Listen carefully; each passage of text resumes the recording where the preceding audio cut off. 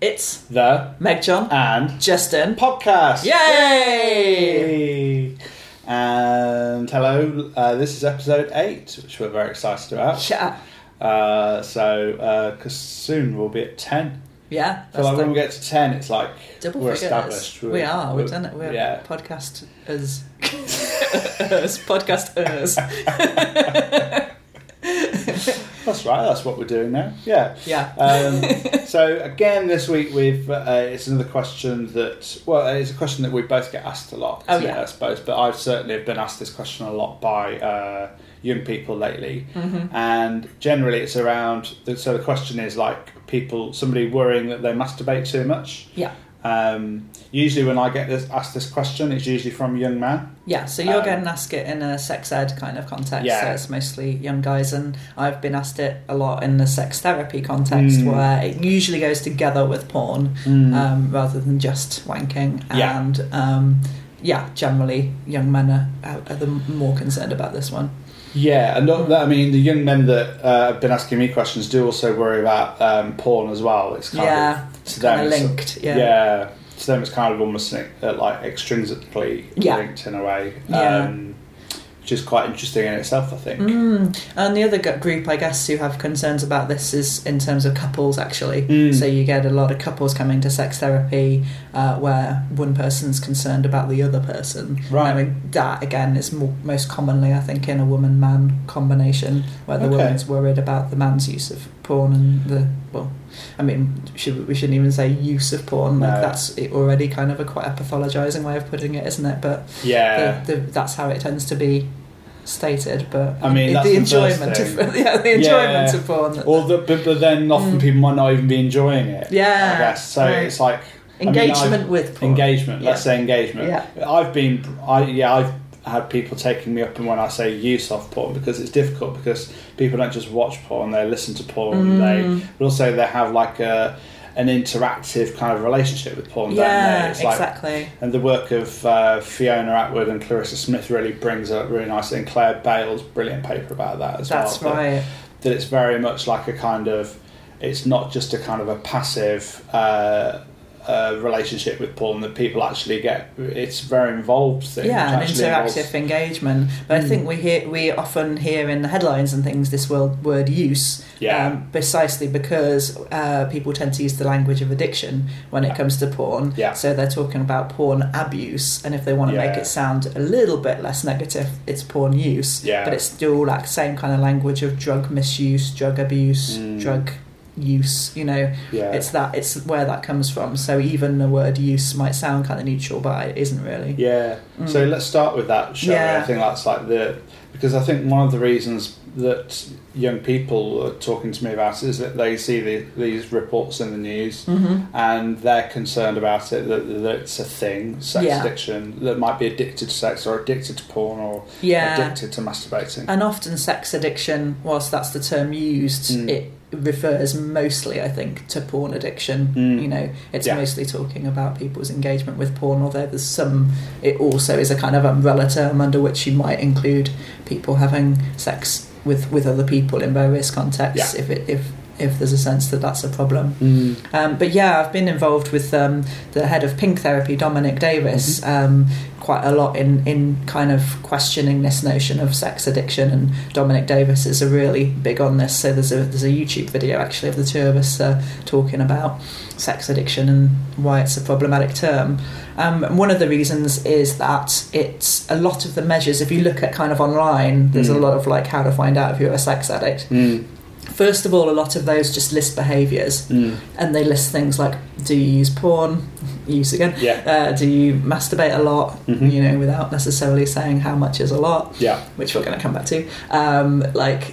Seeing sex workers is often on that list. Any kind of non-monogamous behaviour is on that list. So it really tells you a bunch of practices, and a lot of those practices are the ones that are outside what we think of as like normative. So it's already like pathologizing, particularly gay men, for example. You know, so there's stuff about meeting people online on there sometimes, and there's stuff about having certain kinds of sex. So it's like the charm circle, isn't it? The Gail Rubin's charm circle. That we refer to in our book, Enjoy Sex. I don't know if you want to. We do. But there are certain acts which are seen as being in the zone of being completely okay, and actually given status in society of having them. Yeah. And then outside of that, you're given stigma. Exactly. And so it's listing all. So it's kind of.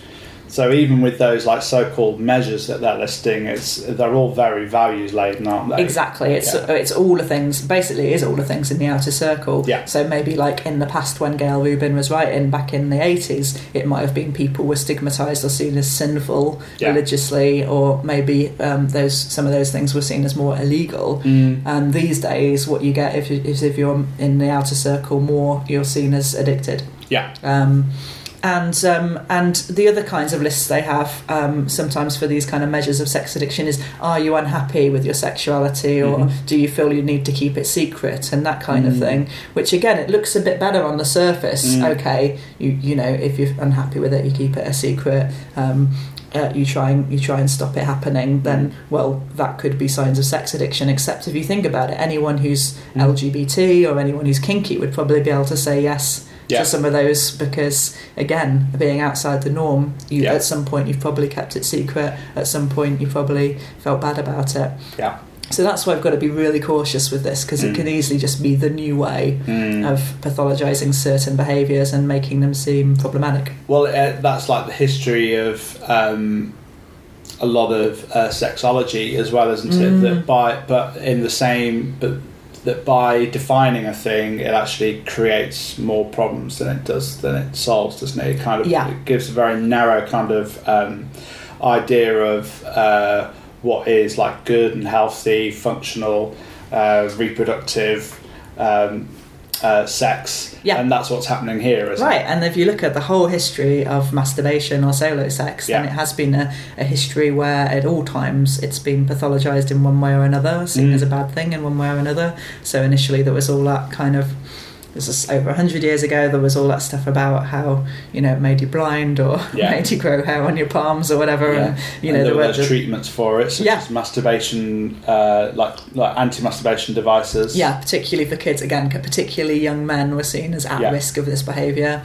And cornflakes. The Kellogg's cornflakes guy was big into that, like the no masturbating. Eat the cornflakes, don't masturbate. Don't masturbate with cornflakes. Like, that would be really uncomfortable.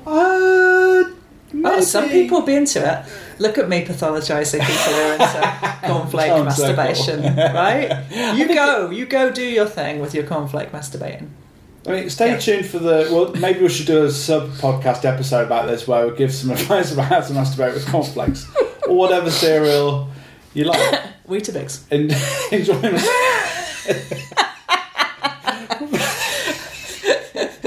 Weetabix, because it's the only one that's in landscape, isn't it? But the thing with Weetabix, though, MJ, is that they're very portable. So if you turned it around 90 degrees, it would be in portrait. It would be in the shops, though, always. I'm just saying. Anyway. Off the topic, we were talking about the history of Justin's losing it, but we were talking about the history of solo sex. And after Kellogg's and all of that, don't do it, then there was kind of a thing about like it became like that sex was kind of a leisure pursuit of the middle classes. And again, it was like a real emphasis on you have to do it with another person. So solo sex wasn't kind of seen in such a terrible way then, but it was certainly seen as taken away from what you should be doing in a relationship. And that's really stayed with us today. And like even on programs like, you know, I remember on Sex and the City there was this whole thing about it was bad for that guy. What was he called? Charlotte's fella. He was masturbating, and it was like, oh no, it's taken away from the sex he ought to be having. Trey, that's it. I was going to go Troy, but it's Trey. But also there was the episode with Charlotte and the rabbit where she got addicted to the rabbit. All the solo sex stuff happened around Charlotte. Interesting. They had to stage an intervention and come and get her out. Because it's not okay to be enjoying yourself that much. So and the other reason why the narratives around addiction are problematic is that they're creating this idea that some kinds of sex are good, some kinds of sex bad. Masturbation obviously is a kind of sex, which is seen as bad. But the treatments are all kind of to do with abstinence, right? And just not doing it. And also, it's kind of the people creating these narratives around sex addiction are profiting from it a lot. Yeah, I mean, the specifically sex addiction kind of counsellors, and certainly like the programs for it. Especially in the States, you know, you can get yourself into a kind of rehab for sex addiction, and that will set you back thousands of dollars, you know. But even like the specific sex addiction therapists are charging quite a lot, and charging quite a lot for training other therapists to work in this area.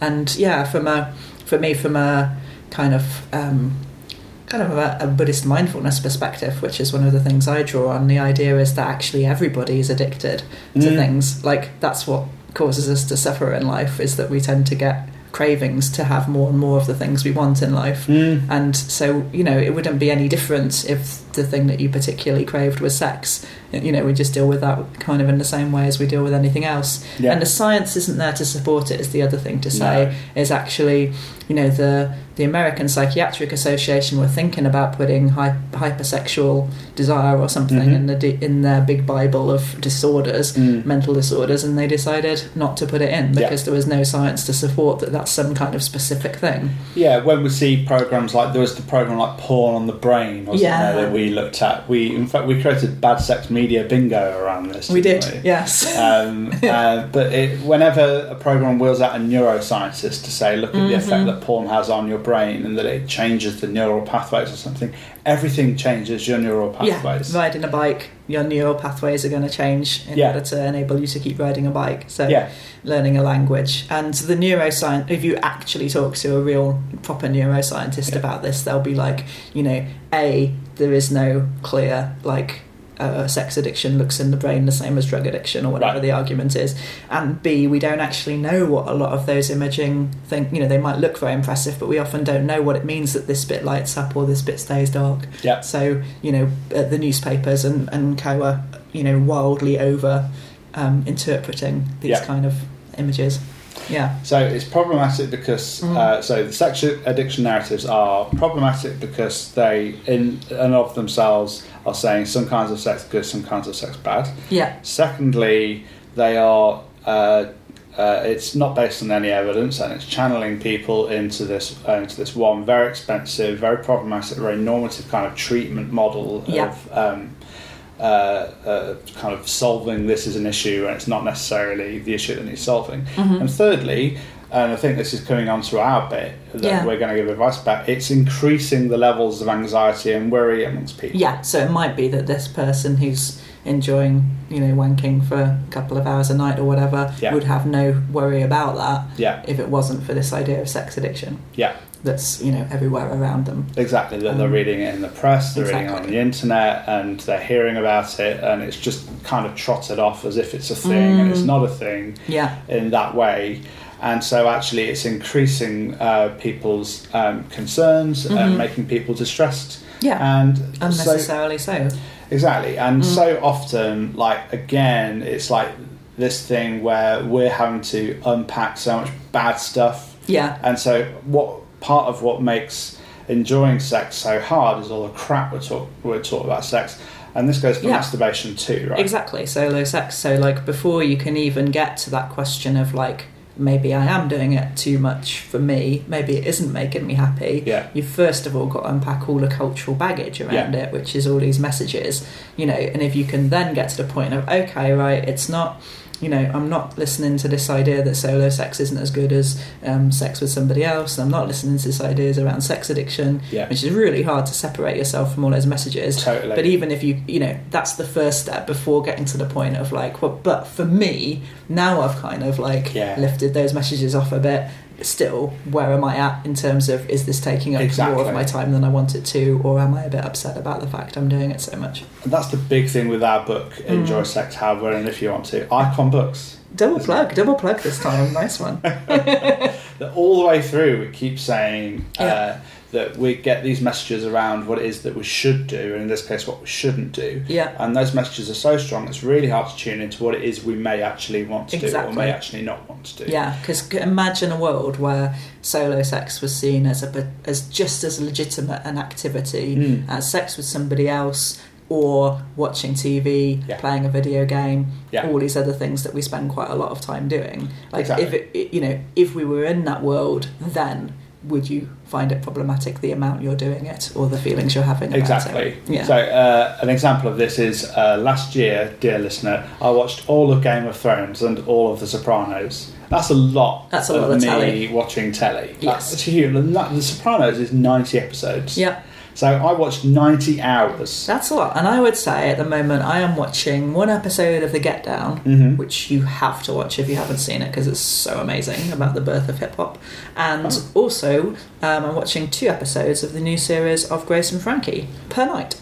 Wow. So that's quite a significant amount of television. Exactly. Yeah. But actually, people, that sounds really cool. Yeah, it is really cool. Yeah. But if we, often if we were saying we were wanking for 2 hours a night, then it would be like, what's going on? That's healthy. Exactly. Yeah. People would be questioning that. So let's get down to the reader. So that's all the kind of the cultural stuff, the social messages we receive about it. In addition to all actually when we're growing up as well, we're taught that not just from what we're taught nowadays about sex addiction, but we still have the old stuff about masturbating being not real sex, only being something that sad people do if you're single, and it's like a poor substitute for doing it for real sex with a real person. I'm just going to segue into this current series of Grace and Frankie because they create a vibrator for older women. Oh. Yeah, spoiler alert, they do.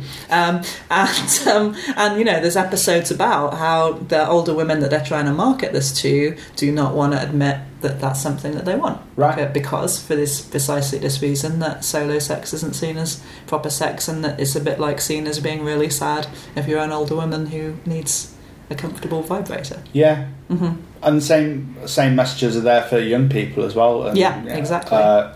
There's so little in sex education in schools or anywhere apart from, on my website and maybe Starting. That's Bish UK. BishUK.com. So little there for young people around it being okay to masturbate and how to think about how to go about doing it and, dealing with that stuff. Yeah. So that's all the many varied and very strong cultural messages we get about masturbating. So say we're in a position to sort of park all of that a bit and say, no, still, Meg, John and Justin, I'm worried because I'm doing it an awful lot. I'm spending a lot of my time doing it that I would actually like to be doing some other stuff with, or I'm feeling quite unhappy afterwards. Yeah. Well, that's. I think that's kind of the first process, really, is to try to tune into that, isn't it? So I would say something like try to be more mindful of your experiences around it, and try to somehow kind of tag the feelings and the thoughts you're having around masturbating. And if you're regularly feeling that not great about it, or if you're regularly thinking, I wish I'd have actually done something else with my time in that point, then maybe that's a point for you to maybe want to make changes. To notice it. So I think the first stage with all of this kind of thing, and actually I would say the same for anything that you were thinking was maybe a bit of an addiction or a compulsion, whatever word you want to use, the first step is don't try and change it, just tune in and notice it. And that's worked really well with the people I've worked with in this area. As they first start to notice, hang on, what's happening at that moment just before? It's called urge surfing, basically. You're having the urge, and instead of going straight into it, you just sit with the urge for a little bit first and notice, that's interesting. It's often at this time of night, or it's often when something like this has just happened that I start to have that urge. And then you don't try and stop yourself doing it, let yourself do it. But again, just try and be a bit curiously noticing it. And so you can get the whole description of this is what happens. So I'm feeling like this, then I have this urge, then I go online and I'm looking for a particular image or a particular video or something, and I feel like I'm kind of got into a bit of a black hole of it. It's sort of loads of hours go by while I'm just kind of going from image to image, and there's a sense of trying to find this perfect one that I never kind of find, or that would be one person's, and then another person's experience might be something very different. It might be more about the physical act of wanking, and the fact that it's kind of like they're constantly keeping themselves on the verge of orgasm because that feels like a really amazing place to be for them, or something like that. So it's, that's the first thing, isn't it? So kind of almost keeping like a diary of some just like really tuning into this kind of what's the process like for you, and what then you start to be like, maybe this is what I'm getting out of it. So it might be like, for a lot of us, I think, when we're feeling feelings that we don't really want to be feeling, we go to, let's turn on Netflix, or let's have a wank, or let's watch some porn, or let's go down the pub. It's like something to get rid of something to get rid of a bad feeling. So that's a common one, and especially for people who experience it as a problem, the way you kind of know it's happening maybe for that reason is that often it does feel a bit lackluster afterwards. It's a bit like the bad feeling's still here. Definitely. In fact, it might have even got a bit worse while I went and did that distracting thing. I think one of the bits of advice I was giving to young people as well is to think about all the different reasons why people wank. And to kind of have all of those, and to acknowledge all of those. So, people wank because they are horny, or excited, or want to explore having sex, which is what it is. But also because they're bored, or because they want to kill some time, or because they're feeling distressed about a thing, or they're feeling stressed. Or want to avoid doing work, the procrastinate, or the wanking from home, as we call it.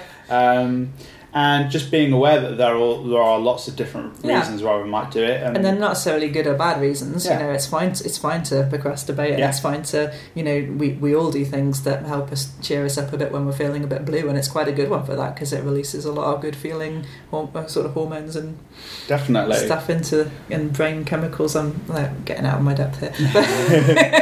Good chemicals happen from it. So it's not to say that's bad, but I guess if you get into like this habit of like that's what you always do, that's the only reason that you wank, and maybe that you just try and keep prolonging it for longer and longer so that you don't have to feel bad. Well, actually at that point it's maybe thinking about your relationship with the bad feeling, and maybe finding other ways of dealing with bad feelings rather than just trying to make them go away, which doesn't tend to help very much. No, and it's also putting a lot of pressure on wanking to do a lot for you. And so if you're asking, like with a relationship, if you're asking wanking to perform all of those things for you, then eventually you might get diminishing returns over your wanks. I would say if you are only wanking when you feel crap, maybe a good thing to experiment would be to try doing it sometimes when you feel good. And sort of, in a way you're teaching yourself quite a unpleasant lesson about solo sex there, that it's like only something you do kind of in desperation for feeling bad. So it might be really good to just legitimise solo sex and say, look, this is okay to do as a thing I do for fun, or to enjoy myself. That might be a good thing to experiment with. Definitely. Some of the advice I was giving again to young people at school was the reward wank. So rather, if you're having a wank because you can't face doing an essay or something, and you're doing that wank, and then afterwards you're feeling bad about doing it, then perhaps maybe you could approach doing your work first and then treating yourself with a really nice wank afterwards, where you might feel relieved to have done the work. Exactly. And there's another one, I suppose, which is a bit like food. It's like, for somebody who uses food to kind of soothe yourself, and it often is kind of crisps or, sort of junk food or kind of Maltesers, as you were saying. Like Weetabix. No, Weetabix is healthy. And now you've really put me off what I was going to say.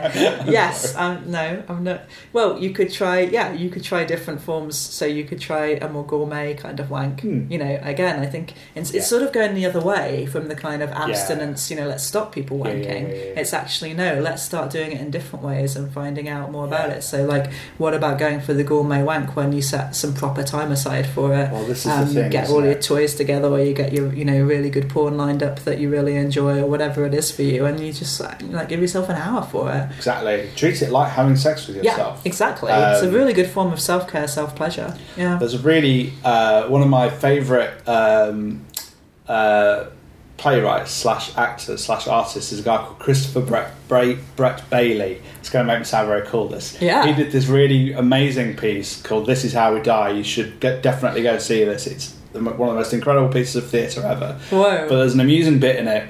spoiler alert, where he has a row with his girlfriend and tells him to go fuck himself. And then he does this whole like skit around how he does literally go off and try and fuck himself. And, you know, I open the door to me and I'm looking really good, and I sit myself down on the couch, and you know, I have a glass of wine with myself, and he tells the whole story about fucking himself. It's very amusing, but it is like this idea of give yourself an hour. Yeah. Like, just really get into it. Yeah, treat yourself as you would a partner, and like there's, you know, whatever kind of sex you're into, there are ways of doing it solo. So maybe getting away from just like most of us as kids will learn a very specific way of wanking that we kind of stick with. Yeah. But actually you can gourmet it up if you're into kink. There's lots of forms of self-kink that you can do. If you're, you know, into different kinds of sensations, you know, you could be exploring different sensations there.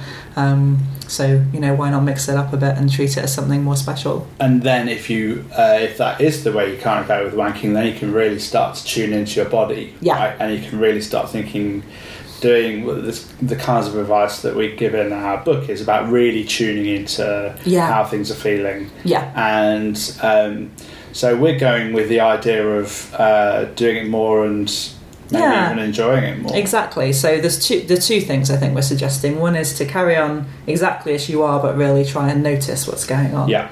And that in itself will reveal a lot to you. Yeah. And the other thing is try mixing it up, so you're not just doing it in the same way for the same reasons every time. And I think just to throw in there as well, like for a lot of people it's very related to porn, erotica or sexual fantasy. It's not just that they're doing a physical thing when they're doing solo sex, but they're also engaging in some way, in some form of fantasy, whether it's somebody else's fantasy or their own fantasy. And again, we'll do a whole other podcast about this, but I think it's really helpful for us all to tune into what our fantasies are and what they mean to us, because we can learn way more than even about our sex life from that. We can actually learn about ourselves as a human being. Definitely. So little is spoken about in terms of around fantasies in sex advice and sex education. And people can be distressed about fantasies that they may be having, but actually it's because maybe they've been closed off, right? And they've been told that no, actually it's not cool, or this is a... No, I think sexual fantasy is a massively important thing. Again, we'll say a lot more about it when we do a podcast specifically on this, but trying to get away from the idea that fantasy is a bad thing, which is really hard in our culture, but actually it's an incredibly important aspect of being human, whether it's that you have your own fantasies or whether it's that you seek out other materials of some kind that bring your fantasy to life for you. Cool. Is there anything else we need to talk about, do you reckon? I mean, I guess, like, if you're struggling with it and you think it would be helpful, you know, you're struggling to really do this kind of work on your own, then it definitely doesn't hurt to have a sex educator, sex coach, a sex therapist to help you along with it. But I would say do your homework, as always, when finding a professional to work with, and make sure you find somebody who isn't pathologising of this. So Pink Therapy is a really good place to look for therapists who are generally pretty clued up about sex and sexuality.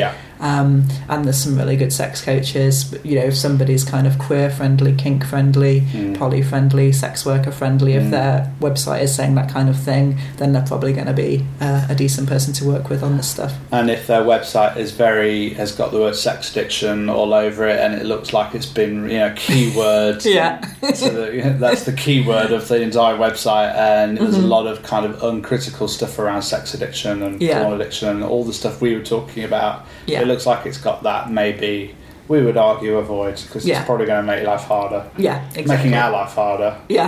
Make everyone's life harder. Makes everyone's life harder. Thanks for that. Read our book. That's Enjoy Sex, How, and then if you want to, third plug. 3 plugs. 3 plugs. Icon books. So that's us for today, I think.